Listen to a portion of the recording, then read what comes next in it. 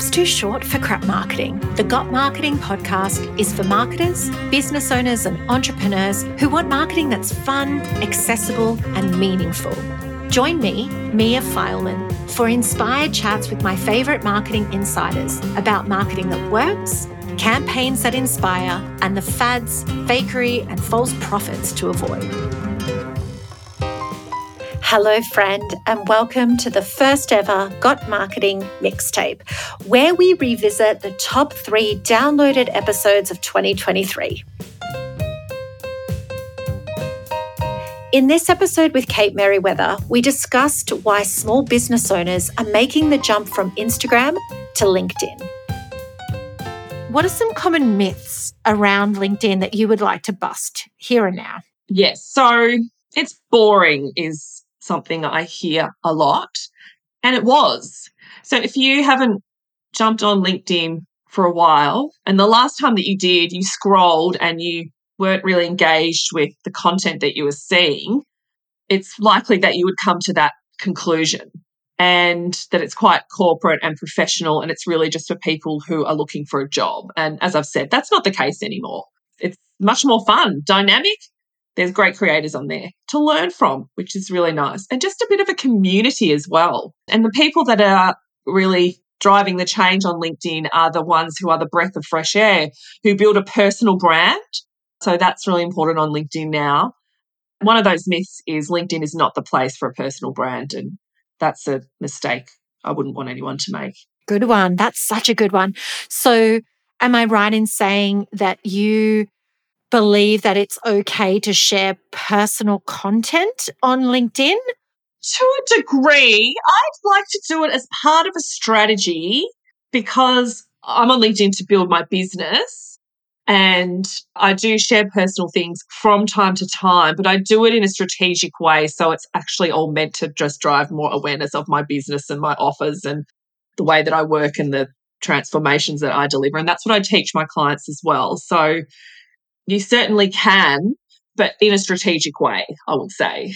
I feel exactly the same. Like if you can't make the segue to your business in somehow, then best avoided. Like no one wants to know what you ate for breakfast or what your workout was today unless you can find a way to marry it with one of your business objectives, because otherwise you're just getting cheap engagement for engagement's sake. And of course, people are going to congratulate you on your engagement, but is anyone going to book a discovery call off the back of you announcing that you just recently got engaged? Wow. What are some things we all need to stop doing on LinkedIn right now? Well, swearing is a big one. Ooh. So LinkedIn is a bit like a conservative, your old nun teacher, you're all like, and LinkedIn doesn't like swearing. And it's a bit of a shame because I'm a bit of a sweary person in real life. But there are a few ways you can get around it. Like if you had to swear in an image or in a video, it's not as good at reading the swearing. But LinkedIn puts people in LinkedIn jail for all sorts of things, which is so irritating because we're on LinkedIn, we want to have a good experience and we want to be successful, and then you get put in jail. I find that really irksome. But yes, don't swear on LinkedIn. What does LinkedIn jail mean? I've never heard of this. So it will suspend your account for a period of time, and if you continue to swear or do the things that will land you in LinkedIn jail, you can be banned permanently, which would be a big shame in my view. So it's funny how some of the things that LinkedIn lets through to the keepers are way worse than swearing. Like some of the really irritating DMs you get and spams and fake profiles seem to be fine, but if someone just says, FF, for F's sake or something like that, or calls something out and says it's bullshit, you can be put in jail. It's really irksome. I would love for you to share some of your favorite LinkedIn tactics, some actionable bits of advice that people can implement straight away. I would really encourage you to not lurk on LinkedIn. So you scroll, you read a bit of content, and then you go on with your day. Could comment, even liking posts, is a great start, because then you teach the algorithm what you like. And then the algorithm learns what you like and it serves you up more great creators. So if you put a bit of effort into educating the algorithm, which you can do today, it will start to suggest great people and help you find more people. And then you will enjoy LinkedIn more, which is very important, because if you don't enjoy it, it becomes just another chore. And if we're in business and we've got enough chores, that's the last thing we need, is to go, oh, now I have to go on LinkedIn and do some engagement or post something on LinkedIn because I don't want to, but I have to. That's not sustainable. So I think when you enjoy LinkedIn, it's much easier to get into it and post content, because when you post content, you get comments. Like, I'm always very touched by the comments that I get and I appreciate them. And then I go and comment on their content, and a little community builds. And that's a lot of fun. Whereas if you're just scrolling and lurking, you're missing out on the opportunities. Even as a consumer, just to be part of a community, if nothing else, be part of a community. That's a great start. Business is so much better when you find especially the people that Yes. are like-minded and build you up instead of drag you down. And, yes. It's so much better. It's like we're all in the shit. We might as well find good people to waddle around in there with. Absolutely. And look, if you don't like LinkedIn much, your views tend to change when you start to make money out of LinkedIn. Like when you start to get leads and people coming to you wanting to spend money, you won't hate LinkedIn anymore. You'll be okay with it. I promise you. Yeah, well, let's get into that, because that's pretty compelling. Do you focus on inbound on LinkedIn? Do you do a bit of outbound? I used to be very anti-outbound, because you see it, and it's not just on LinkedIn. You see these DMs that are like, you connect with someone and then they're like, hey, I see that you're a coach and do you want my free 150-page book, or do you want to join my group, or do you want to endorse me? And I'm like, no, I don't want to do any of those things. Or here's a blog. Let's get to know each other. What do you do? I'm like, it's all there on my profile, buddy. So I was very anti-DMs. I feel there is a way to use DMs strategically, because I know from the algorithm that if you are DMing someone on LinkedIn, then you're more likely to see their written post. So you can use that again to your benefit. So I encourage people to DM me, and I will DM people if they say something like, oh, I really need help with this, I don't know what I'm doing, then I might DM them. And I don't pitch. I never DM them a pitch, but I might just start a conversation with them. Sometimes I use them as market research, and I might say, could you tell me a bit about why you're struggling? I'd really love to know, because I want to help people with this. And I've just got some fantastic just insights from people. So that is lovely. And then I do know that my posts are also being seen by them and I'm seeing theirs. So I can use that to my advantage and talk to some of their pain points potentially in my content. So the spammy DMs are a pain. Don't bother. A lot of people feel really icky about it. And I think any tactic that makes you feel icky that's your instincts telling you that it's not right. Trust that feeling. You can pay attention to that. However, there's also some tactics that make you feel icky that you should be doing and push yourself out of your comfort zone too. So it's knowing the difference between which one is it. Is it one that just feels instinctively uncomfortable and pushy or salesy, or is it something that I just don't want to do because I'm afraid? In this episode with Ashley Drager, we talk about marketing strategy and how many strategies you really need. Let's start with something that's potentially easy. What exactly is a marketing strategy in your terms, Ashley? I really look at a marketing strategy as your intentional plan to take you from where you're at in your business to where you want to be, which is achieving whatever goals you have set out for yourself. I don't want to say strictly income and sales goals, although that is usually at the core of what most people come to me looking for support with their marketing for. But there's so many other things that you could be looking to achieve with your marketing efforts. So the strategy is really just knowing what you're going to be doing, when you're going to be doing it, why you're going to be doing it, and how that relates back to whatever your goals are for your marketing and for your business. So what are some of the things that you think you need to include in a marketing strategy? You mentioned what you need to be doing, how you need to be doing. Can you get a little bit more specific, just top line? Yeah, so I work primarily with service-based businesses. I do some product-based, but speaking mostly to the service-based industry, For me, the marketing strategy really comes down to three things: who your ideal client is, what your offers are, and what your messaging is. To me, that really encompasses pretty much anything that you're going to be doing with your marketing and with your marketing strategy. What content are you going to be creating? Who are you going to be talking to? What are you selling? Why do they care about what you're selling? What are their pain points? What are their desires? I feel like all of that really gets covered in those three categories. So whenever I'm working with somebody, I usually always start with those three. Typically the offers, for getting very specific, because who your ideal client is or who your target market is, there's so many different people, so many different groups that you could be speaking to, but ultimately your offer or what you're selling is specific to your skill set, which isn't nearly as easily adjusted versus the specific demographic or the target group that you're speaking to.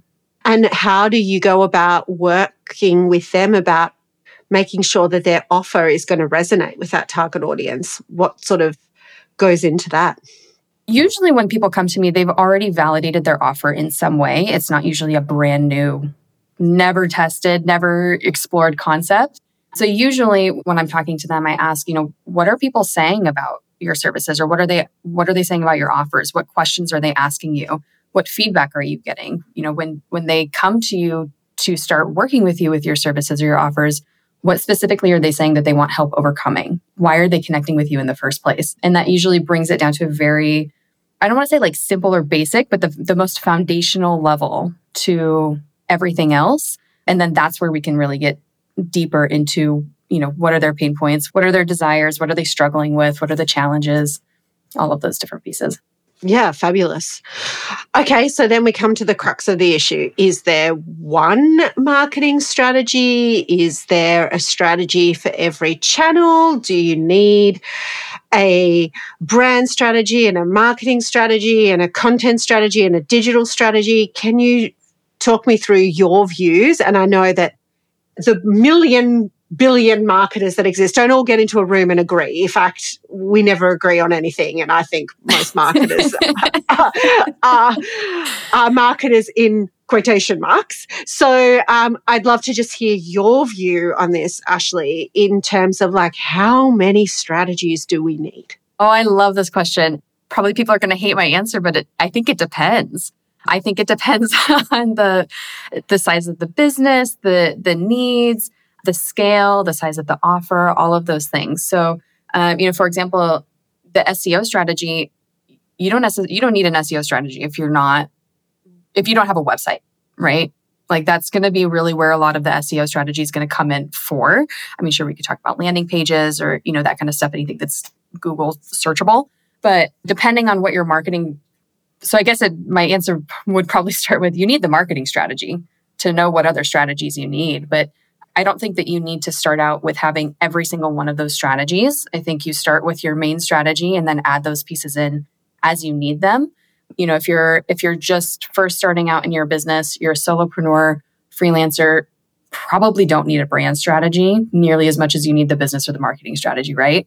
But if you're at, 7 figures, multi-7 figures, yeah, you probably need a brand strategy at that scale, at that size, but depends on a lot of other factors. It's not going to be black and white, cut and dry, because marketing, it's a test. 9-letter word for test.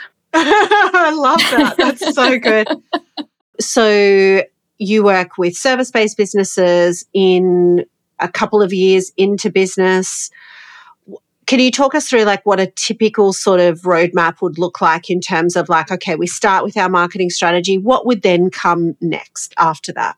Yeah. So when I'm first building out a strategy for someone, I always try to get what they're comfortable with a monthly budget being to implement that strategy, right? It's like you said, it's great having this beautifully crafted, articulate slide deck of a marketing strategy that outlines all of these things. But if there's not the implementation on the back end of it, it doesn't matter. It's a waste of money, right? So knowing what that monthly budget is and the capacity for the business owner, the team to implement it, that's where the conversation gets directed when I'm presenting them the strategy that I've built out. So, how much content do they want to create versus how much content do they want me to be creating? And, do they already have a team that's going to be doing everything for them, or do we need to hire a team? So it really depends on, what that strategy looks like, how much money they have to implement it, and how much time and interest they have of doing it themselves. It's always a balance of those three. Yeah. If you can't be consistent with it, then we need to adjust that strategy to figure out a different way to accomplish whatever goals we're going to be set up to achieving. Absolutely. I mean, doing something once is not going to get the job done, right? Yeah. Oh my goodness, with how much is going out these days, the number of times that people need to see an offer, or see something for a brand before they're willing to take an action it's growing from what it was just a couple of years ago. I think it's sitting at about 30 touch points before people are ready to take action after hearing about something. Used to be 7. That's right, yeah. In the Mad Men era. Yeah. Bring back the chain smoking and the rule of 7. No, don't bring back the chain smoking. No. All right. Any final thoughts about the quantity, quality of strategies before we move on? Yeah, I think I just wanted to mention that a lot of the online space has made strategy seem so complex, and that you have to hire everyone in order to have effective marketing to get good results. And as a marketer, as somebody who would sell marketing services, I don't think that that's true. I think that everybody makes it seem too complex, and it doesn't have to be. I think that there's definitely a time and place for hiring specialists and experts. I'm not an SEO expert. I would hire somebody if I were bringing SEO into my strategy. But like I said before, you don't have to have everything to get results. Start with what you can be very consistent with and add things in as you need, hire out as you need, versus having everything done right at the very get-go and expecting to see very quick ROI on a short time span. Yeah. And also we need to talk about the elephant in the room, which is that traditionally we'd create a strategy before we would start going. Before you actually started running your business, you would actually have a strategy. But that was because we were launching into known markets, An accountant was building an accounting practice, and the path for how to go from, zero to a fully scaled traditional accounting practice was pretty well laid. And then likewise, if you were launching a product into a supermarket in Australia, that was millions of brands have done that before. And so we can see what strategies have worked and what haven't worked. Now we're dealing with online businesses where we're launching into markets where they don't exist yet. We're creating those markets. We're creating those products. We are productizing services. That hasn't been done before. What would have been the point of Uber writing a comprehensive marketing strategy before they actually started running this disruptive business model? And I read about this in the Harvard Business Review, that actually we as startups and online businesses we're building categories, we're building markets, we need to have this mentality of always being in beta.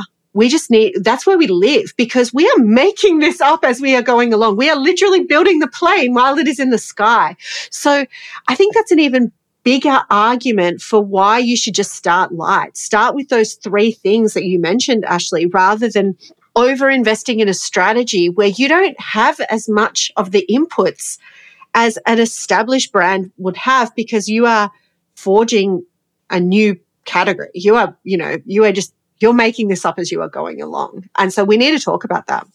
Yeah, absolutely. Completely agree. I think that when you're very, very first starting out, there's still a benefit to having an intentional plan that you're putting together, knowing why you're doing something so that you can be very consistent with it. But the strategies that I would write for a brand new startup do not look the same versus somebody who's already in 7 figures, right? Somebody who's already in 7 figures, we're going to be talking a lot more about a SWOT analysis, the situation analysis, versus someone who's, maybe they're the only person on the team or they have one other person.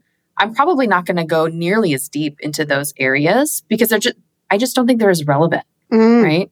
They're going to be the exact same or very, very similar for a lot of startups versus somebody who's been in business for, 3 to 5 years plus, who's at those higher revenue levels. Yeah. So just, like you said, knowing what you're doing and why you're doing it and be consistent, take that data and then evolve it, make some adjustments. Agree. Yeah.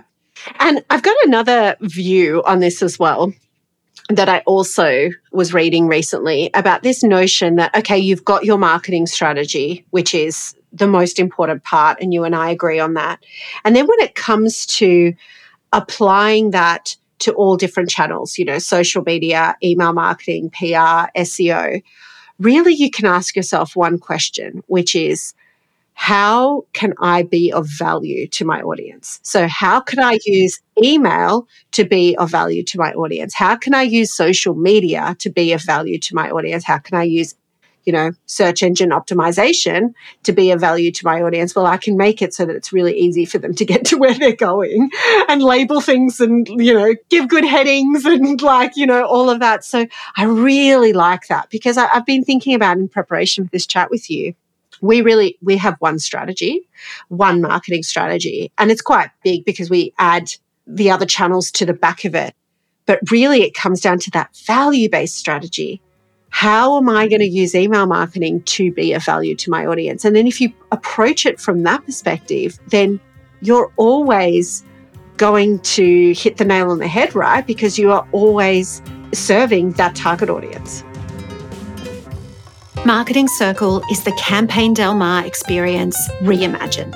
When you join the ecosystem, you receive access to all Campaign Del Mar's programs, including the beloved Campaign Classroom, our proprietary campaign builder tool, one-on-one sessions with me and my team, and a tight-knit community. Join others in the same boat as you, wearing all the hats and juggling all the balls.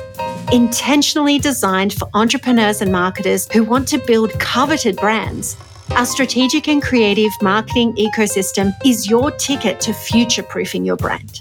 Marketing Circle is the antidote to marketing's stormy seas. Learn more at campaigndelmar.com. In this episode with Letitia Undrak, we chat about when to trust your intuition and when to look to data to make decisions for your business. What is it about the gurus and their antics that bothers you? Yes. So we connected because I saw your campaign, which was a beautiful campaign, about your croisade against the marketing guru. And I am on the same croisade against what I call the self-declared business guru. So those beautiful people who are out there claiming that they will get you to 50K a month without any knowledge of business, of strategy, with no foundation. And then you end up, maybe you will reach those 50K a month, but you don't track your profit.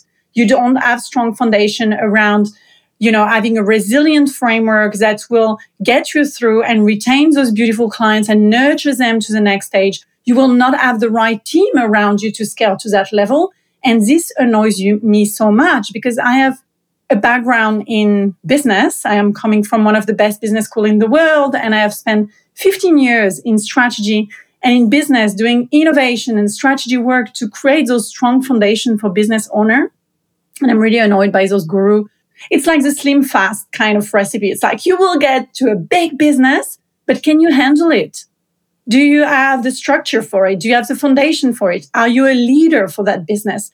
And that's where I'm really activated. And sometimes I even see some of my grad creating, I create those gurus. Sometimes I'm like, no, don't be one of those, please, please, please.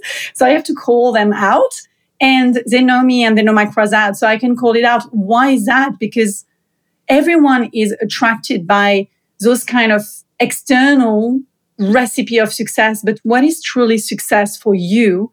And this goes back to you, and it's not necessarily making a 50K month, running on the treadmill, not making any profit, not having a team, not seeing your family. What is success for you?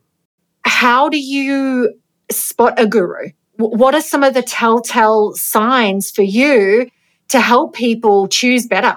So what I tell them, go on LinkedIn. Go on LinkedIn and check if they're on LinkedIn. It's just like, it's your curriculum, right? Before getting into your course, I went on your LinkedIn. She said she worked for L'Oreal. Does she?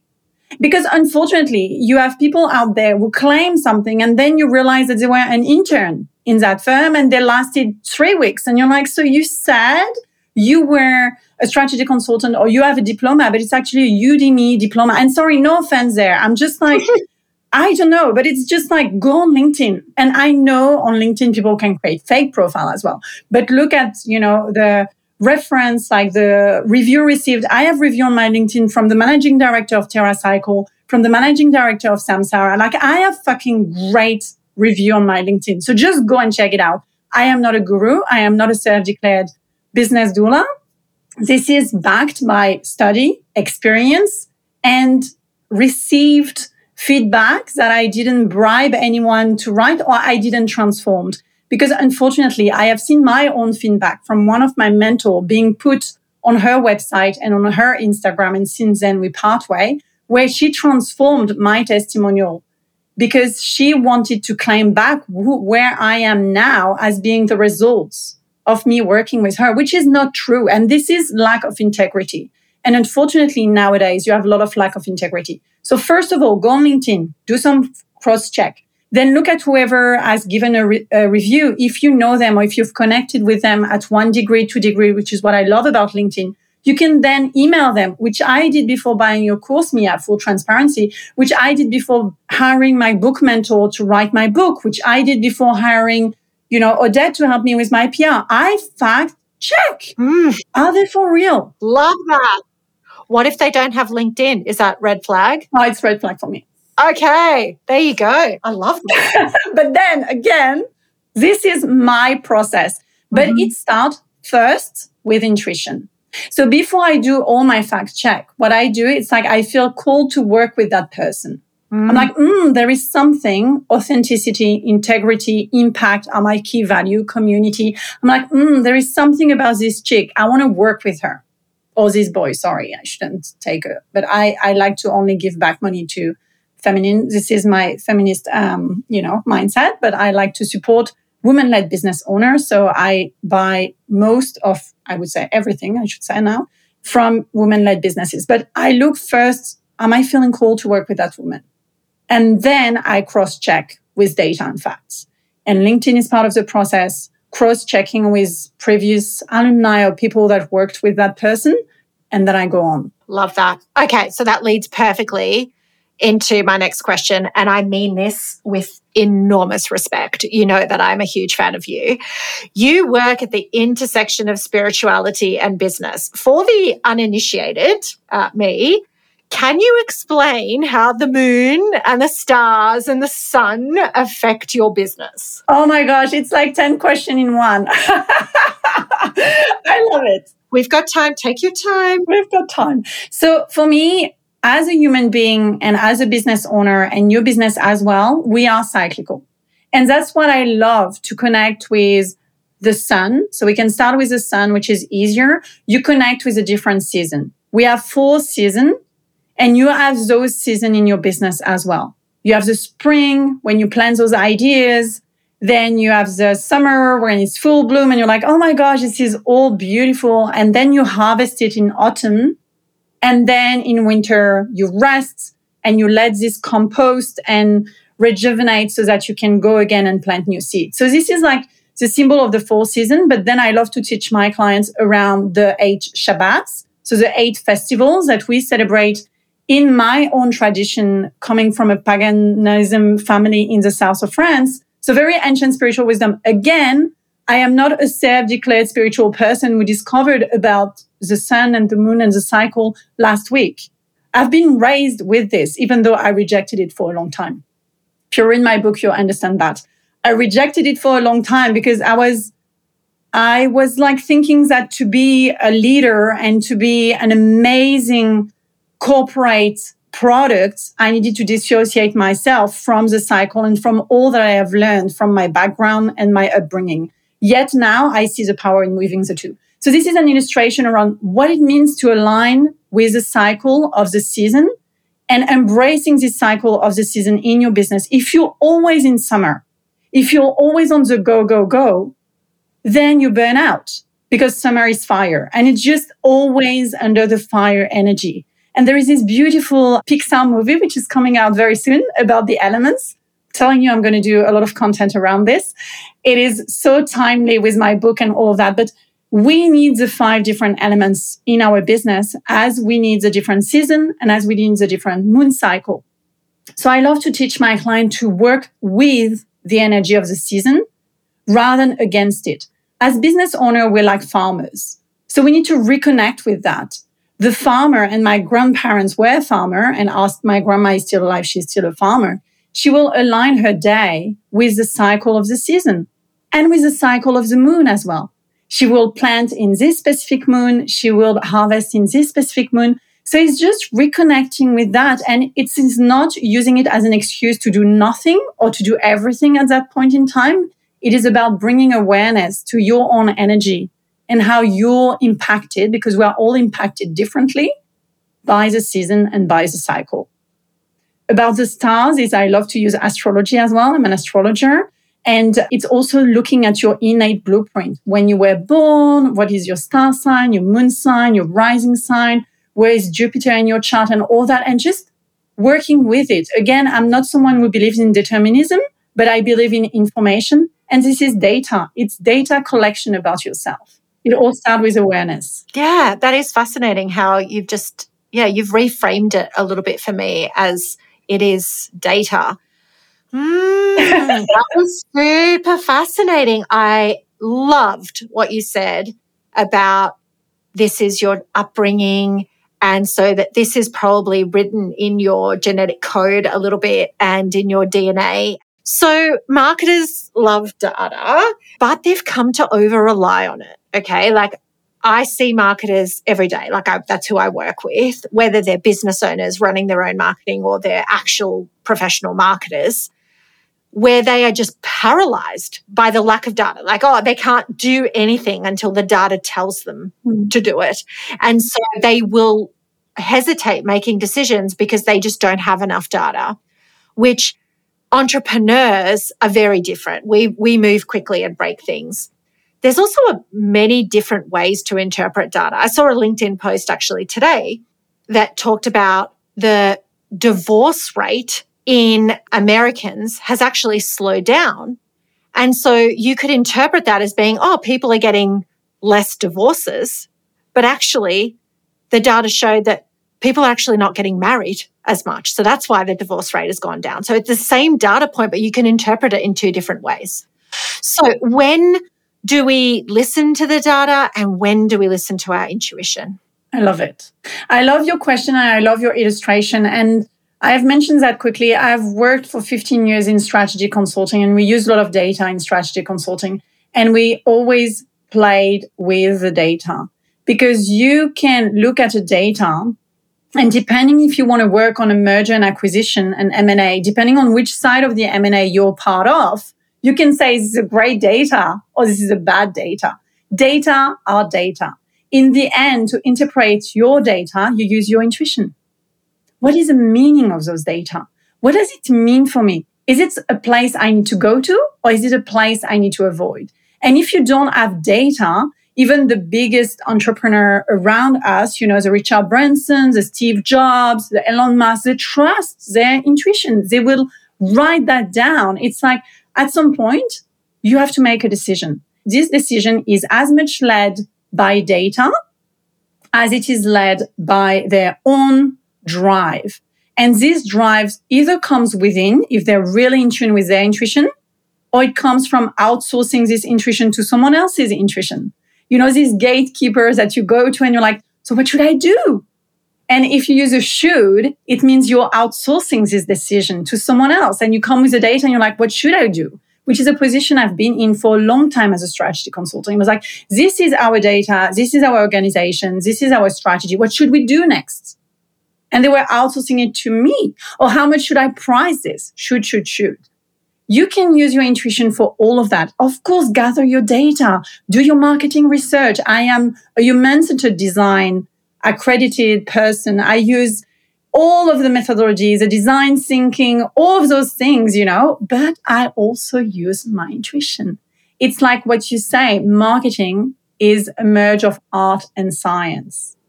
I'd say everything. And art is intuitively led, like those creations. They are channeled by those artists. And when you have a great creative for your campaign, it's just like this moment where like, oh my gosh, I have an idea. This idea comes from whatever you believe in. It can come from God, it can come from the universe, or it can come from your inner voice, from this little chatter within yourself, which I call the intuition, your gut. And it is then validated by the data. It's both of them together. It's not one or the other. I really want you to understand, listening to this, that you can weave both. And it's not about balance, 50-50. Oh no, it's about harmony. Sometimes you will have more data and less space for intuition, and sometimes more space for intuition and less space for data. It is not a 50-50 rules. It really depends in yourself, in the decision you're making, in the direction you're going to. Sometimes for me, it's like purely intuitive. I do crazy things sometimes, but then it makes sense afterwards. And sometimes it's more guided by data. So really looking at those. So what did you think of our very first mixtape? Send me a DM on Instagram or LinkedIn and let me know. I love hearing from our listeners. You listened right up until the end, so why not hit that subscribe button and keep the good marketing rolling? Podcast reviews are like warm hugs, and they're also the best way to support a small business. You can connect with me, Mia Fileman, on Instagram or LinkedIn, and feel free to send me a message. I'm super friendly.